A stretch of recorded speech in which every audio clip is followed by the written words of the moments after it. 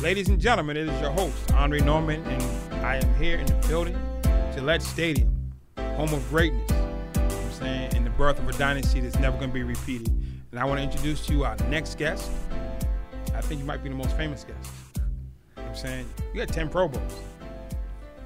Just trying to do my job, Andre, that's Mr. all. Matthew Slater. Did they ever tell you sound like an old man? You've heard that Do before? I? You know, I like that. I take that Like as a a compliment. distinguished I man? take that as a compliment. You sound like Andre. an older, distinguished guy. I appreciate that. I'm I appreciate 56, and you sound like you're older than me. that. Well, hopefully that's a good thing. It's phenomenal. I mean, you have like a radio voice. Well, thank you. You're too kind. You're too kind. I appreciate that. No, I sound like my dad is what a lot of people tell me. So That is not a bad thing. Yeah. And so you sound like you're soon to be a Hall of Famer too? I don't know about all that. You know, I've just had a great experience here. I've enjoyed my time. It's been a blessing. It really has. So tell us about Dad. Man, I mean, where to start?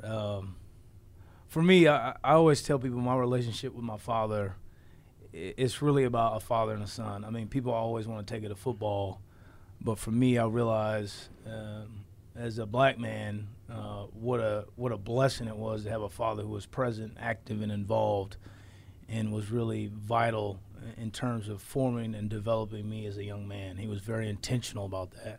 And that's not something that I take for granted, having a father in the home who really cared about my brother and I and our family and was really, you know, a lot of people talk about family first. He really was family first. So my dad is my hero. I mean, everything I know about being a husband, being a father, being a professional, it came from him. It started with him. He put the foundation in place. He was hard on us. He was very strict when we were young. Still is, still giving me advice, even though I'm 37 years old. He's still my dad. So our relationship is really special. I'm very, very thankful for him and, you know, all the things he's done in my life. You know. Does he come to the games? He does when he can. My parents are still in Southern California. Great weather town. Yeah, I don't blame him for not leaving there. And once my dad retired, his last year, the Rams played in St. Louis. So we moved to St. Louis for about 8 months and then went back to California, and they've stayed there. My parents have stayed there. So they get out here when they can. It's a long flight, but, you know, they got grandkids here, so they love to come visit when they can. Now, I've seen 100 times when they show, I'm saying, the dad and the son when he's a little baby, now the kid's grown up and he's playing. Did you go to the Hall of Fame speech? I did. Yeah, I was 15 years old when my dad got inducted in the Hall of Fame. So I remember that time vividly. It was really, really special for our family. You know, as a kid, like, I knew my dad was good at football, but it was just Dad. I didn't realize he was that type of player, and it was really humbling for me to see him honored in that way, to hear people talk about him as a player. And I think, you know, now more so than ever, I have a tremendous amount of respect for what he did with his professional career, especially playing, you know, 20 years as an offensive lineman. I can't imagine. That's a long time. I can't imagine it. So that was a, you know, really, really special time for our family. It really was. 15 run around the Hall of Fame. Yeah, I mean, I had some pretty surreal experiences as a young person, and I certainly don't take those for granted. And they've been so instrumental in my journey. Obviously, I feel without my dad and him paving the way, I certainly wouldn't have had the career that I've had. So, you know, that was really, really cool. What was your favorite Pro Bowl? Your first or your last or something in the middle? Oh, man. I mean, you know, they're kind of like your kids. You love them all. I say the same thing about the Super Bowls. But, you know, I think the first was very special. Going from a guy who wasn't sure he would have an opportunity to play in the league to then my fourth year in the league being named to my first Pro Bowl, it was very, very humbling. And it meant a great deal to my family and I. But for me, it was kind of a validation of the hard work and the preparation, the sacrifice, the blood, sweat, and tears, that, hey, you know, people acknowledge my work and they respect it and they appreciate it. So that meant a lot to me. And I think when you think about how many good players are in this league, especially over the course of my career, for guys to select you to a Pro Bowl, it's the ultimate honor from your competitors. So that first one was, you know, very, very meaningful to me. And coming here to home base, how was that? Oh man! Of all the teams, was this your dream team, or you want to go to the Rams? Well, I've got to be honest with you. I hated the Patriots before I got here because they beat the Rams in the Super Bowl. Who was supposed to? So I grew up a Rams fan, obviously, and always had love for the Rams. And then, this Brady guy goes and beats the Rams in the Super Bowl. But no. That's what we're supposed to do. That exactly. Now in hindsight, I understand and I appreciate that, okay. and I forgive Tom for that. But no, I mean I can't imagine myself being in a better situation. You talk about the ultimate team, the ultimate organization from top to bottom with the leadership in the organization, the emphasis that we put on commitment to others and commitment to the team goal, and just winning football. It's not about the I, it's about the we. And to be around some of the all-time greats to ever play this game, obviously with Tom, but the list goes on. I played with Richard Seymour, Rodney Harrison, Teddy Bruschi, Mike Vrabel, too many guys to name. And to have a chance to witness that up close and personal was truly just so humbling and a blessing for me. I don't think I would have learned how to play and last in this league without being around those guys early on in my career. So, Rodney Harrison lives down the street from me. Excuse me. He's the Pro Bowler. I live down the street from him. Okay. He was there first. And I saw him the other day before I came out. I'm like, I'm on the way to New England, man. I'm about to go do some interviews. I told him I was going to interview. He's like, yeah, you got the right guy. Oh, man. You want to give Rodney a shout out? Well, I would like to give Rodney a shout out because I grew up in Southern California. Junior Seau, Rodney Harrison, those were two icons.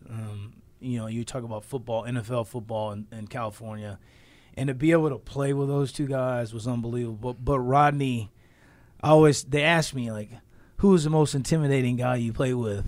And I would say him on the field because he took no prisoners. I mean, he was coming out to dominate and to physically impose his will, and he played the game the right way. I always say that. People have their opinions about Rodney, but I always say he played the game the right way. But then when he got off the field, it's like a totally different guy, and he was so kind to me.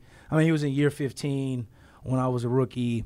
He didn't have to go out of his way to, extend me grace or be kind, but he did, and I've always appreciated that, and I always remember that. You never forget that as a young player, the guys that took the time, that didn't have to pour into you, show you how to be a pro, but show you how to be a man as well. And he was one of those guys, and I certainly appreciate. He was a hero for you. Mm-hmm. Who have you been a hero to? Well, look, that's tough for me to say. I don't think that's for me to say. Well, who have you gone on your way for? Well, now, you have to be a hero, but if I said to him, I told him your name, he said, yeah, for sure. That's my guy. You're saying, who have you gone out of your way for? Now, the impact from their perspective is their perspective. But who you say, something, let me go ahead and pull this young boy up and give him something in his ear. Well, look, I try to do that for as many guys as I can. Obviously, the guys that play in the kicking game, those are the guys I spend a lot of time with. I think about Brendan Schooler, who came in last year as a young pup and had a phenomenal year for us, and I think he's going to have a phenomenal career. I tried to spend as much time with him as possible. I think about over the years, guys like Brandon King or Keon Crossan, young guys who, fringe players in the NFL, what do they have to do? They have to play special teams. And I've tried to impart the wisdom that I have and leave it with them. And hopefully, they've taken something from it and feel like it's helped them along the way. But I think no matter what you accomplish in this league, you always have to remember where you started. And you have to remember you got to where you are because somebody helped you along the way. And you have a responsibility to do the same. High school. Hurdle? Heard you was a hurdler. No, they wanted me to be a hurdle. 200? I ran the 100 and the 200. You got records back home. Well, they've since been broken now, unfortunately. There's a young man, Max Thomas, who's now at USC. Oh, you know the name? Yeah, I know the name. You never forget the name. Did you come out the stands with the shirt when he broke it? No, my coach called me and was like, "Hey, we got a kid, and I think he's gonna break your records," and he did, and he's, he did a phenomenal job. But I love track and field. That was kind of my second love next to football. I still am a huge track fan. My wife's like, "How do you know all these times and all these people from different countries?" I love track. I really enjoy running track. I was supposed to run at UCLA, but the football coaches, they're like, no, you gotta lift these weights, you gotta learn this playbook. So I enjoyed track in high school. I think it helped me as an athlete.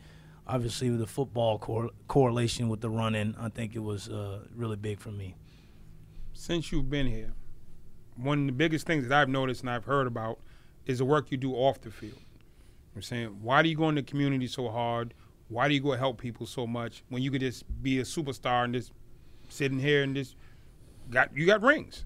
Well, for me, it all stems from my faith in Christ. I realize I am who I am because of what Christ has given me, the freedom, but the gifts, the platform, they all come from Jesus. So for me, I feel like it's a biblical concept that to whom much is given, much is required. And he's given me a tremendous platform, and I have a responsibility not to hoard my blessings. I should be a vessel that the blessings pass through. So with what he's given me, I feel in turn I have a responsibility to give back and to use my platform to better the lives of people around me in a positive way. So I've felt that way since I was a young person. That's how I was raised. And now that the Lord has elevated my platform, I feel like I have a responsibility now to do more with it. So it started at home for me. The Crafts have certainly modeled that here. I've had a number of teammates that have modeled it over the years. The first person that comes to mind is Devin McCourty. But I think, it's just so important that we don't just think about us all the time. We've been given a lot. We're asked of a lot, and people look to us a lot. And we have to do the right things with that. We have to be good, responsible stewards with what we have. So I've tried to do that, and I'll continue to try to do that. Did you grow up in the church, or did you get saved later? I grew up in the church. For me, my parents, faith was at the top of the list, no matter what it was. It was never football. It was, football was fourth or fifth on the list. It was faith, and it was family. I got saved when I was 7 years old. My dad led me to the Lord, and I've been walking with him ever since. So, you remember that day? I do. I certainly do. Yeah. How'd it go? For me, just to give a little context, my dad, he's a very demonstrative guy, loves to tell a story. He's loud, I always say, but he used to always read the word to us, and then he would act out scripture. So from the time I can remember, he would do that at night, and I think we really developed a love and a passion for the Word of God. And then I think one night when I was 7 years old, he kind of laid out the plan for salvation, we talked about sin, we talked about the redemptive work that Christ did on the cross with his death and his resurrection. And we talked about, the impact that had for us as followers and for those who placed their trust in him. So, in my 7-year-old brain, I was able to understand what that meant. Obviously, it was at an elementary level at the time, but I was ready to say yes, and I was ready to make that my own personal faith, not the faith of my father or my mother, but Matthew's faith. And, thank God the Spirit moved in me, and I accepted Christ at that time. And over the last 30 years, I've learned and grown a ton, and the faith journey has been one that has been so very rewarding. It brings more purpose and meaning to my life than anything I have in it. And, it all started at home, and I'm thankful for my parents setting that example. I know. I watch football. We all watch football. That's why everybody watching this better watch football. We see at the end of the game some of the players go in the end zone, and they kneel down and they pray together.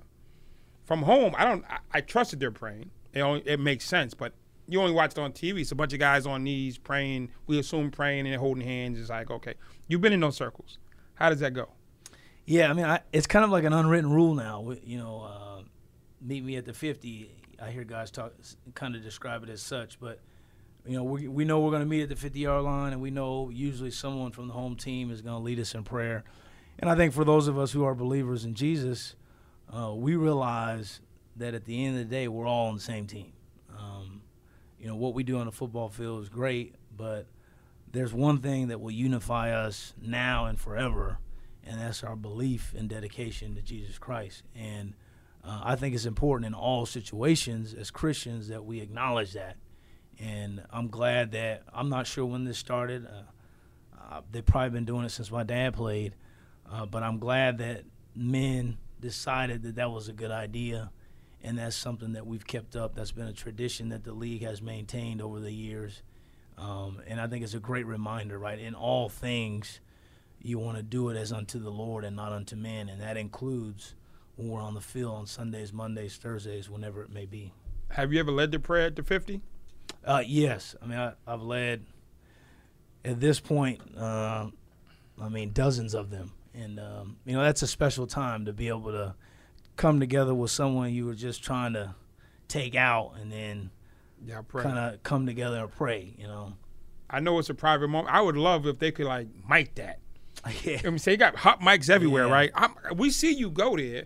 We know what you're doing, but Right. we can't fully participate. Yeah. June 12th, 1999 at 7 p.m. I got saved. Father Martin from St. Basil Methuen did a program at the prison about 5 miles from here. I had spent 13 and a half years in prison for being a gang member, being this out of control, and I went to a program. A guy said to me, Gordon Haas, he said, Andre, you need to go to this program. I said, what are you talking about? It's called Crescio. I'm like, all right, whatever. I ended up going to the program. Crescio is a crash course in Christianity given by the Catholic Church.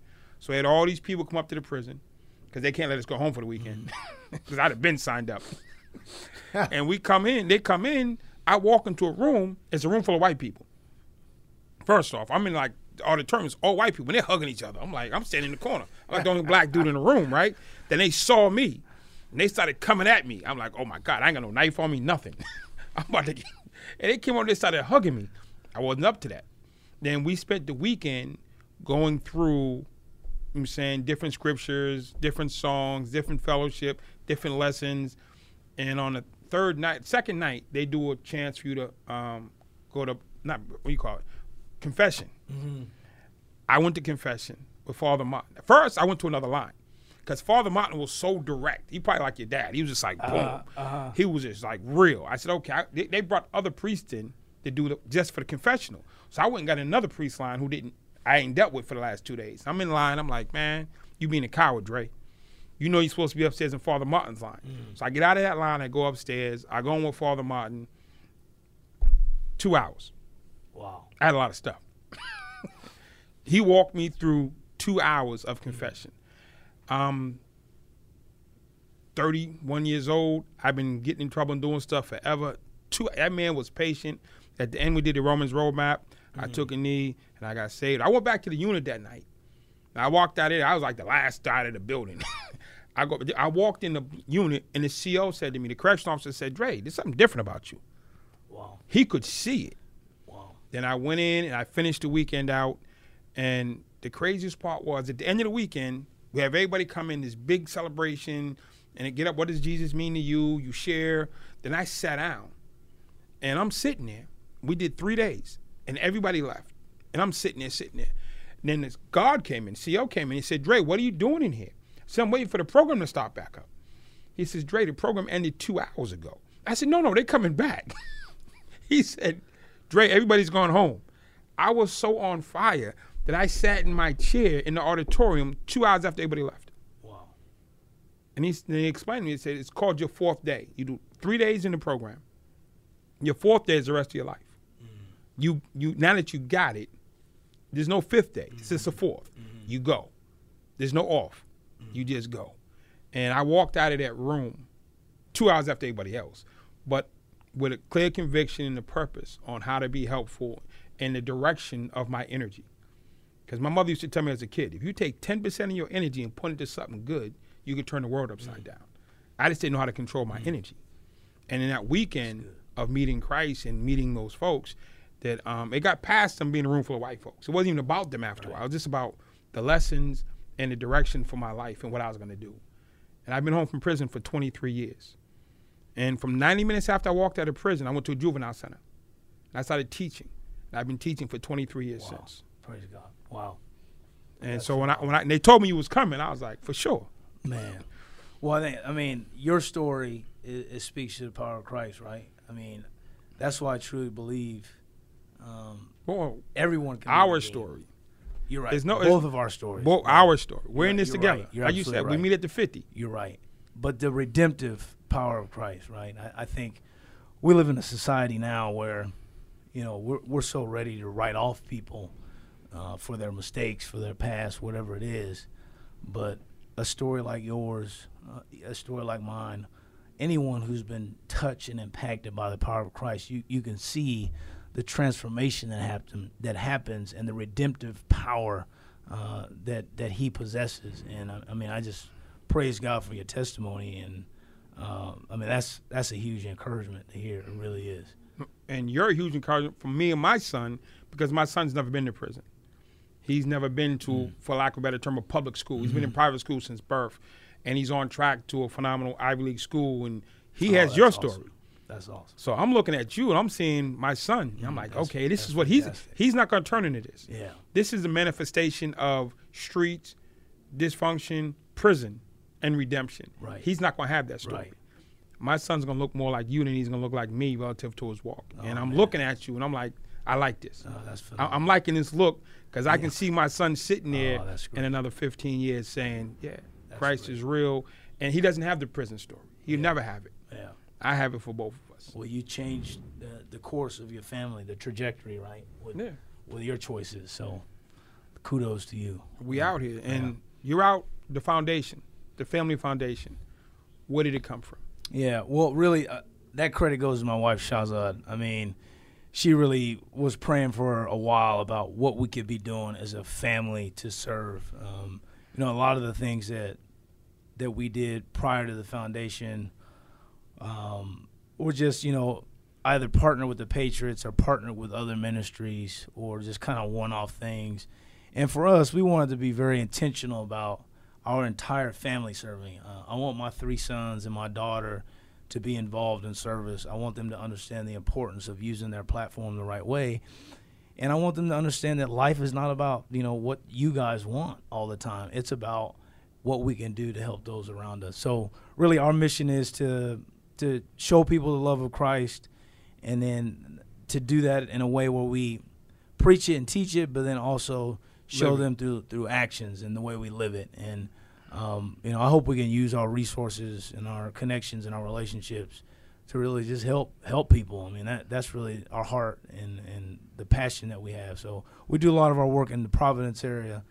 My wife lived there when we met, and all our kids were born in Providence. We used to go to church in Providence. And we have a really strong connection with the community there.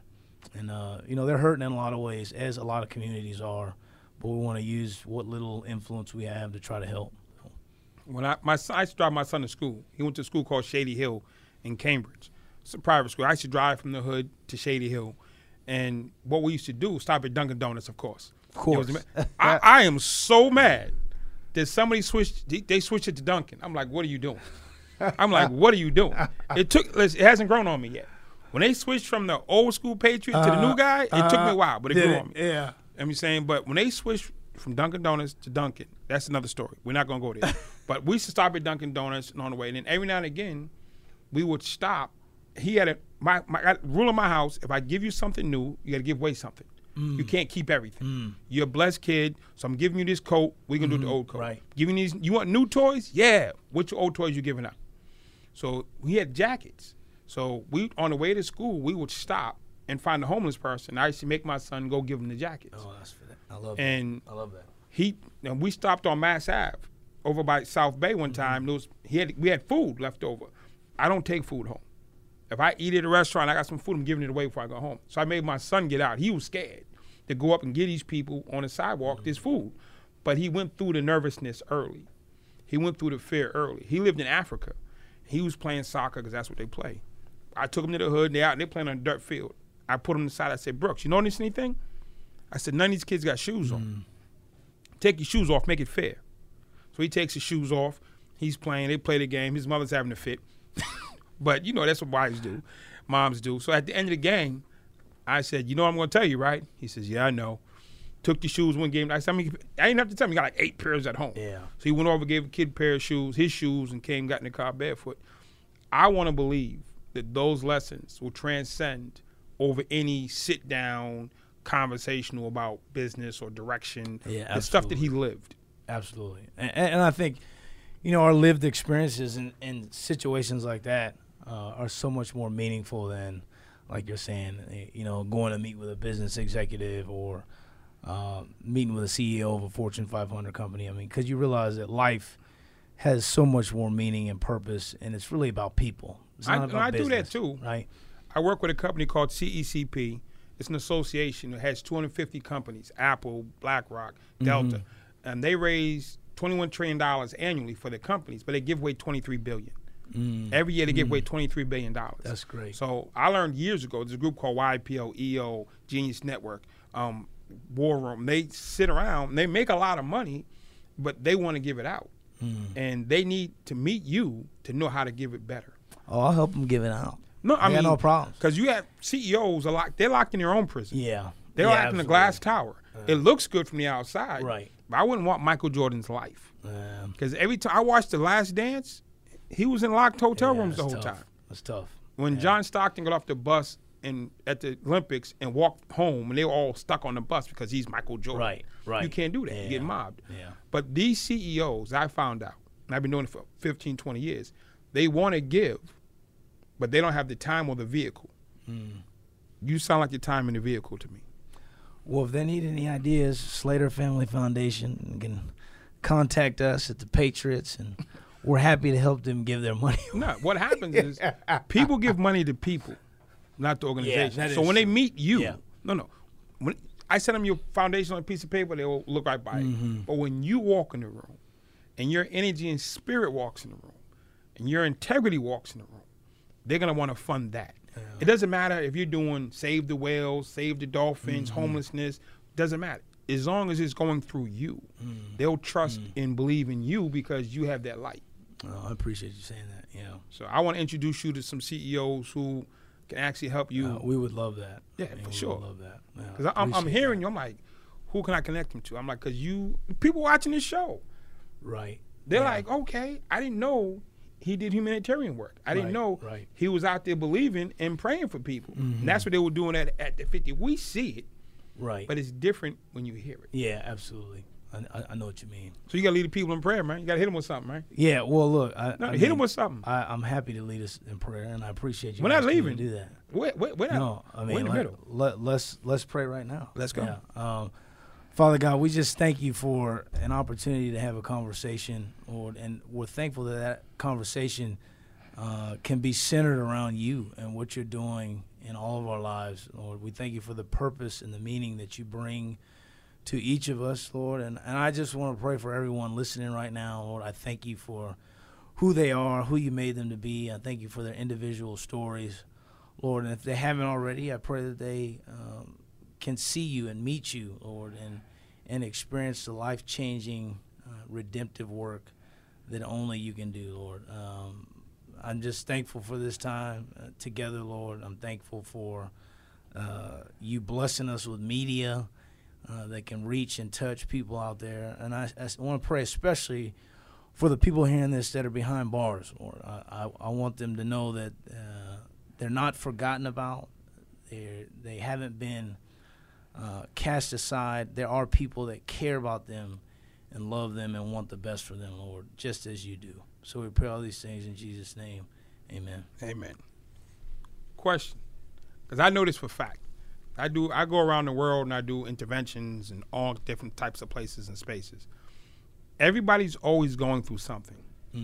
You included. Absolutely. When you're going through stuff, who do you lean on? That's a great question. I mean, the first person obviously is my wife. She's my support system, and I think you make a great point. We all go through trials. That's life, and you know, anyone who tells you that they don't, they're just not being honest. They're not here anymore. Truthful, right? Right. I mean, that's just the reality of life. So for me, I'm very blessed to have someone who sees me for who I am, and loves me in spite of all my flaws, and then will speak truth to me when I need truth, right? A lot of times when we're going through struggles or adversity, we don't always want to hear the truth. And sometimes when presented with the truth, we tend to flee from it. What's the lesson that you got that you was running from? I mean, there's so many. Just pick one. There's so many. I think, look, as my wife and I raise our children, we have sometimes we have very different opinions on what that looks like in terms of discipline in terms of the way I speak to the kids and things like that. And she had to open my eyes. She's like, you can't speak to the kids in a way like you're in a locker room setting. Like, that doesn't work. These kids, they need your love. They need your affirmation, and they're young. Like, you can't speak to them like they're your peers in a harsh, kind of abrasive manner. And, I think having played here for so long, I'm like, well, it's black and white. Like, this is how Coach says, and this is how I'm going to run it at home. You quoting Belichick at the house? Oh, man. I'm like, I've been indoctrinated. And, but, as much as I didn't want to hear that maybe I was coming up short in some areas with the way, especially with the way I parent my boys, especially, I needed that. I needed that feedback. I needed to take it, and I needed to be honest with myself about what I was doing, and I needed to make some changes. And, without my wife speaking that truth to me and making me see that, I mean, who knows how that goes? I mean, the words you say, the way you raise your children, all those things, they're so important, and they have such a huge impact on your children's lives as they grow up and head out into the world. So I want to make sure I'm doing it to the best of my ability. When I had a son, of course, got to have a boy. And in my mind, I'm going off what my dad taught, even though he wasn't really in the house. So I was with a friend of mine one time, his name Deacon John. He's from St. Basil's. He was on that retreat when I got saved, and we've been friends ever since. So he was around when I had my son. I said, when my son turns 10, we're going to have that come to Jesus meeting. You heard about that. He's like, what are you talking about? I said, well, we get a kid a beat, and then we let him know that the world is rough, and you listen to Dad. He said, that's the craziest thing I ever heard in my life, Andre. I said, you don't get it. You're a white guy. We went back and forth. He says, Dre, that's not how this works. Mm-hmm. I said, dude, y'all kids be acting crazy in the supermarket, y'all don't do nothing. You know what I'm saying? My mother stepped to us in the supermarket quick. Right. This is a different culture thing. He said, it's not a culture thing. He said, if you're in your son's life consistently and repeatedly and every day, and you're just there, when he's 10, if you just pull back, you being out of his atmosphere is going to just send him into a tailspin, and the disappointment of Dad is far worse than anything you could do to him. And the lesson you're trying to teach him comes from a place that you don't even want to deal with, because that's how slave masters used to raise their kids. And you're using that policy and process on your kid, and you don't even understand where it came from. He said, just love him and show disappointment and see what happens. And old white guy from Methuen taught me a lesson that changed my son's life. And he's gotten a couple beatings in his life. But it's not like that 10-year-old come to Jesus meeting never happened. Right. That never happened. And he's a dramatically different person because of a lesson I got from a guy from a different part of the planet, but had the heart for me. Yeah. And he was like, hey, let me pull your coat or something, Dre. And at first I tried to shut him out because, no, I know what I'm talking about. He says, no, you don't know what you're talking about. And when we got down to it, he was right. But also I give you credit for having humility to receive that. I mean, that's tough, right? I mean, especially when that's the way you were raised and probably generation after generation. And if you go back generation enough, Dad turns into a slave owner. Right. And that's what I didn't get. Yeah. And, again, for this guy to grow up in a whole different space, I'm like, man, you don't get it. Right. You don't get it. Yeah. But I got mentors. I got so many mentors, it's not funny. How many mentors do you have? Too many to count. It's a good sign. But it's important, right? I mean, no man walks alone. I don't believe in self-made man. I don't believe in men that walk alone. You just can't. I mean, life is too hard. There's so much that we don't know. There's so many experiences that we'll never have. And as we try to navigate our own lives, and then as we try to lead others around us, if you don't have a mentor or mentors, plural, yes, you're just going to lose your way at some point. You need support, you need accountability, and you need people pouring into your life to enrich it, to give you wisdom and things of that nature. So, obviously for me, the mentorship started with my father, but I think of pastors, coaches, friends. No. See, I'm not gonna let you do them bad like that. Okay. See, I'm gonna act like your wife right now and pull your coat. Okay. Call their names, man. All right. They deserve to have their names called. Absolutely. Matt Doan, Michael Wells, Larry Toner, Benjamin Watson, Don Davis, Harold Nash, Jewel Robinson. I mean, the list is lengthy. I know I'm missing someone. No, I mean, but I mean, the list is real. Is very, very long, and all of them have had a unique role and played a unique role in my journey, and they were necessary for different reasons, right? The role they played was I needed for, a season in life or for a situation in life, but I needed them all. And I wouldn't be sitting here. We wouldn't be having this conversation 100%. Without those men and their, intentionality in terms of speaking into my life. Keep Dave Spence, Susie Spence, Ben Richter, Deacon John, Father Martin, Tim Allen, Pat Dempsey. I go down like Robert Henderson, who was a correctional guard nonetheless. So I go down the list. Yeah. I have like 50 mentors. Oh, man. And I collect them. Yeah. Listen, some people collect cars. I collect mentors. Right. And they're there and they're necessary. And it's, when you need them, that one piece of advice can change your whole life. Absolutely. And this is the thing I got from most of my mentors. What they've saved me was time. And my guy, Ben Richter, he lives down in Houston. I went down, they were going to make me warden of a prison. I'm like, oh, this is great. I went from being a gang leader in prison, well, now I'm going to run a prison. Never happened before in life. I told my mentor, I was hyped up. Said, I'm going to be on 60 Minutes. I'm going on Oprah. I'm the first gang member to ever be a prison warden in America. This is crazy. He said, you can't be the warden, Dre. I said, no, I'm going to be the warden. He said, no, you can't be the warden. You don't get it. You ain't been it. I wanted this more than I should have. And he said, Dre, what a warden does, you don't want to do. And if you can't scale that because you're eliminating who you can help, create the program for the 5% of what they want from you. You can send it across the country, across the world. You can help way more people. And he was right.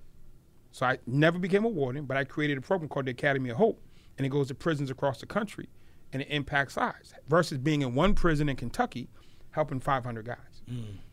Saved me years of aggravation from sitting in all these dumb meetings and helped me expeditiously help thousands of more people. Saved me time. Man, how about that? That's how God works, though, right? Oh, God! We make plans. God doesn't work. God is. We make plans, and we think this plan is best, and then He shows us something that we didn't even think of. That's 100 times better.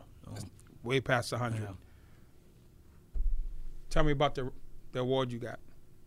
Robin Burton Community Service Award. What was that? I mean, of all, you got 10-time Pro Bowl, 3-time Super Bowl champ, but you got the Community Service Award. Honestly, for me, anytime someone acknowledges the work that we, and I say we because it's been a team effort, have done in the community, it means more.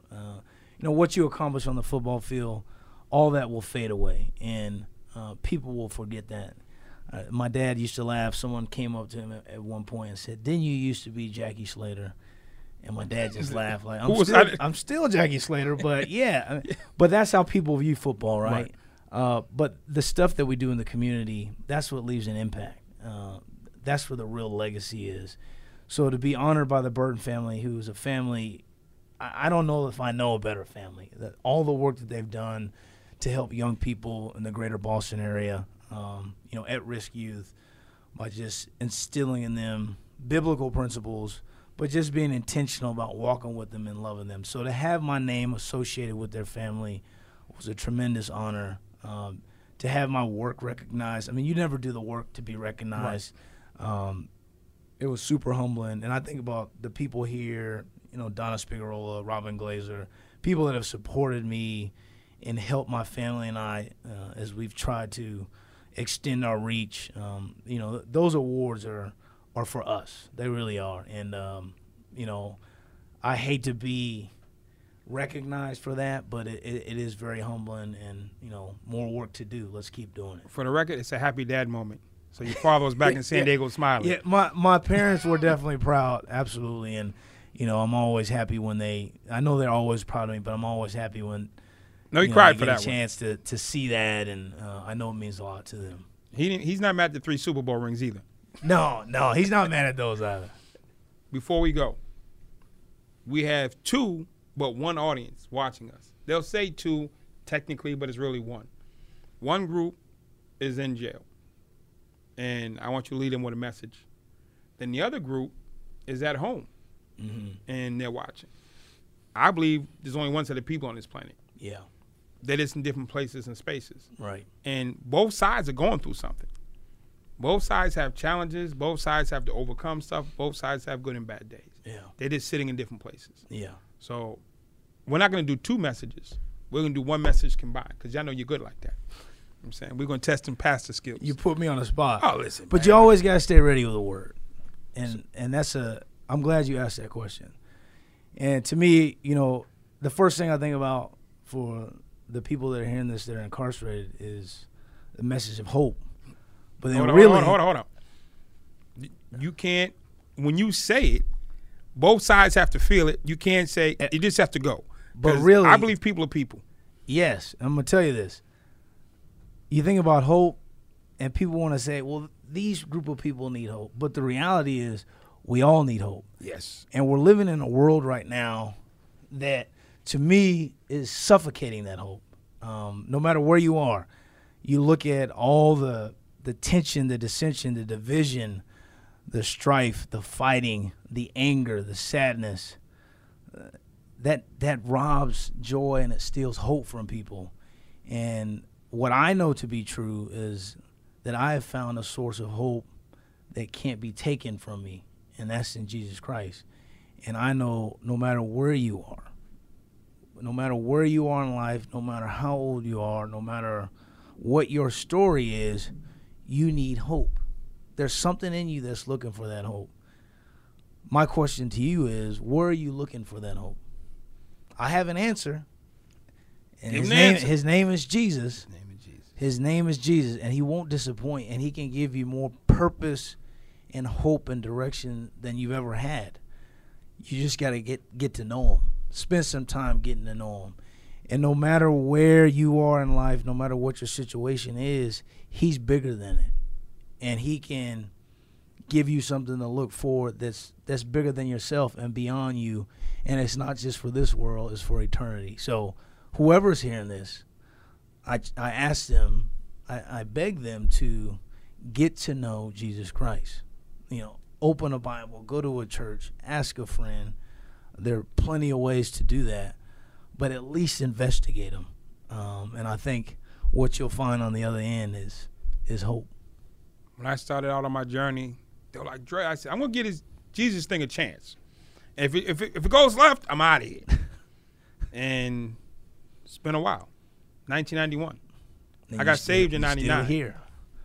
Tell you, June 12th, 1999, 7 p.m. I said, I'm going to give it a shot. But if it goes sideways, I'm going back to what I know. And I ain't picked up a gun since. Ain't gone back yet. Yeah. It's only gone up. Yeah. It had some rough patches. Yeah, as we all will. But Job had a couple. Yeah, right?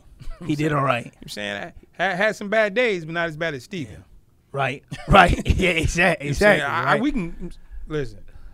I had a chance to sit down and study and see that our lives reflect the lives that come before us. I'm saying it's nothing new. It's just us in our turn. Right. And are we going to make it better, or are we going to suffocate for what's coming next?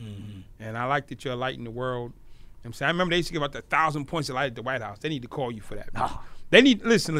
Shout out to President Biden or whoever's going to be next or down the line, or if you can retro it, you know what I'm saying, Trump or or Obama, get this man 1,000 points of light, man. You know what I'm saying? Get this, listen, keep your Super Bowl rings because it's a Boston thing.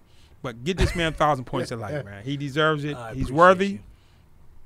You come from good stock. Jesus did a great job. Yes, he did. He always does. And one day I hope to get to meet your dad. I appreciate it. I appreciate you saying that. Thanks for having me. This was great. Ladies and gentlemen, as your host, Andre Norman, with the none other Super Bowl, it's a Patriot thing, Super Bowl champion, Mr. Matthews. Appreciate you. Until the next time, hold it down.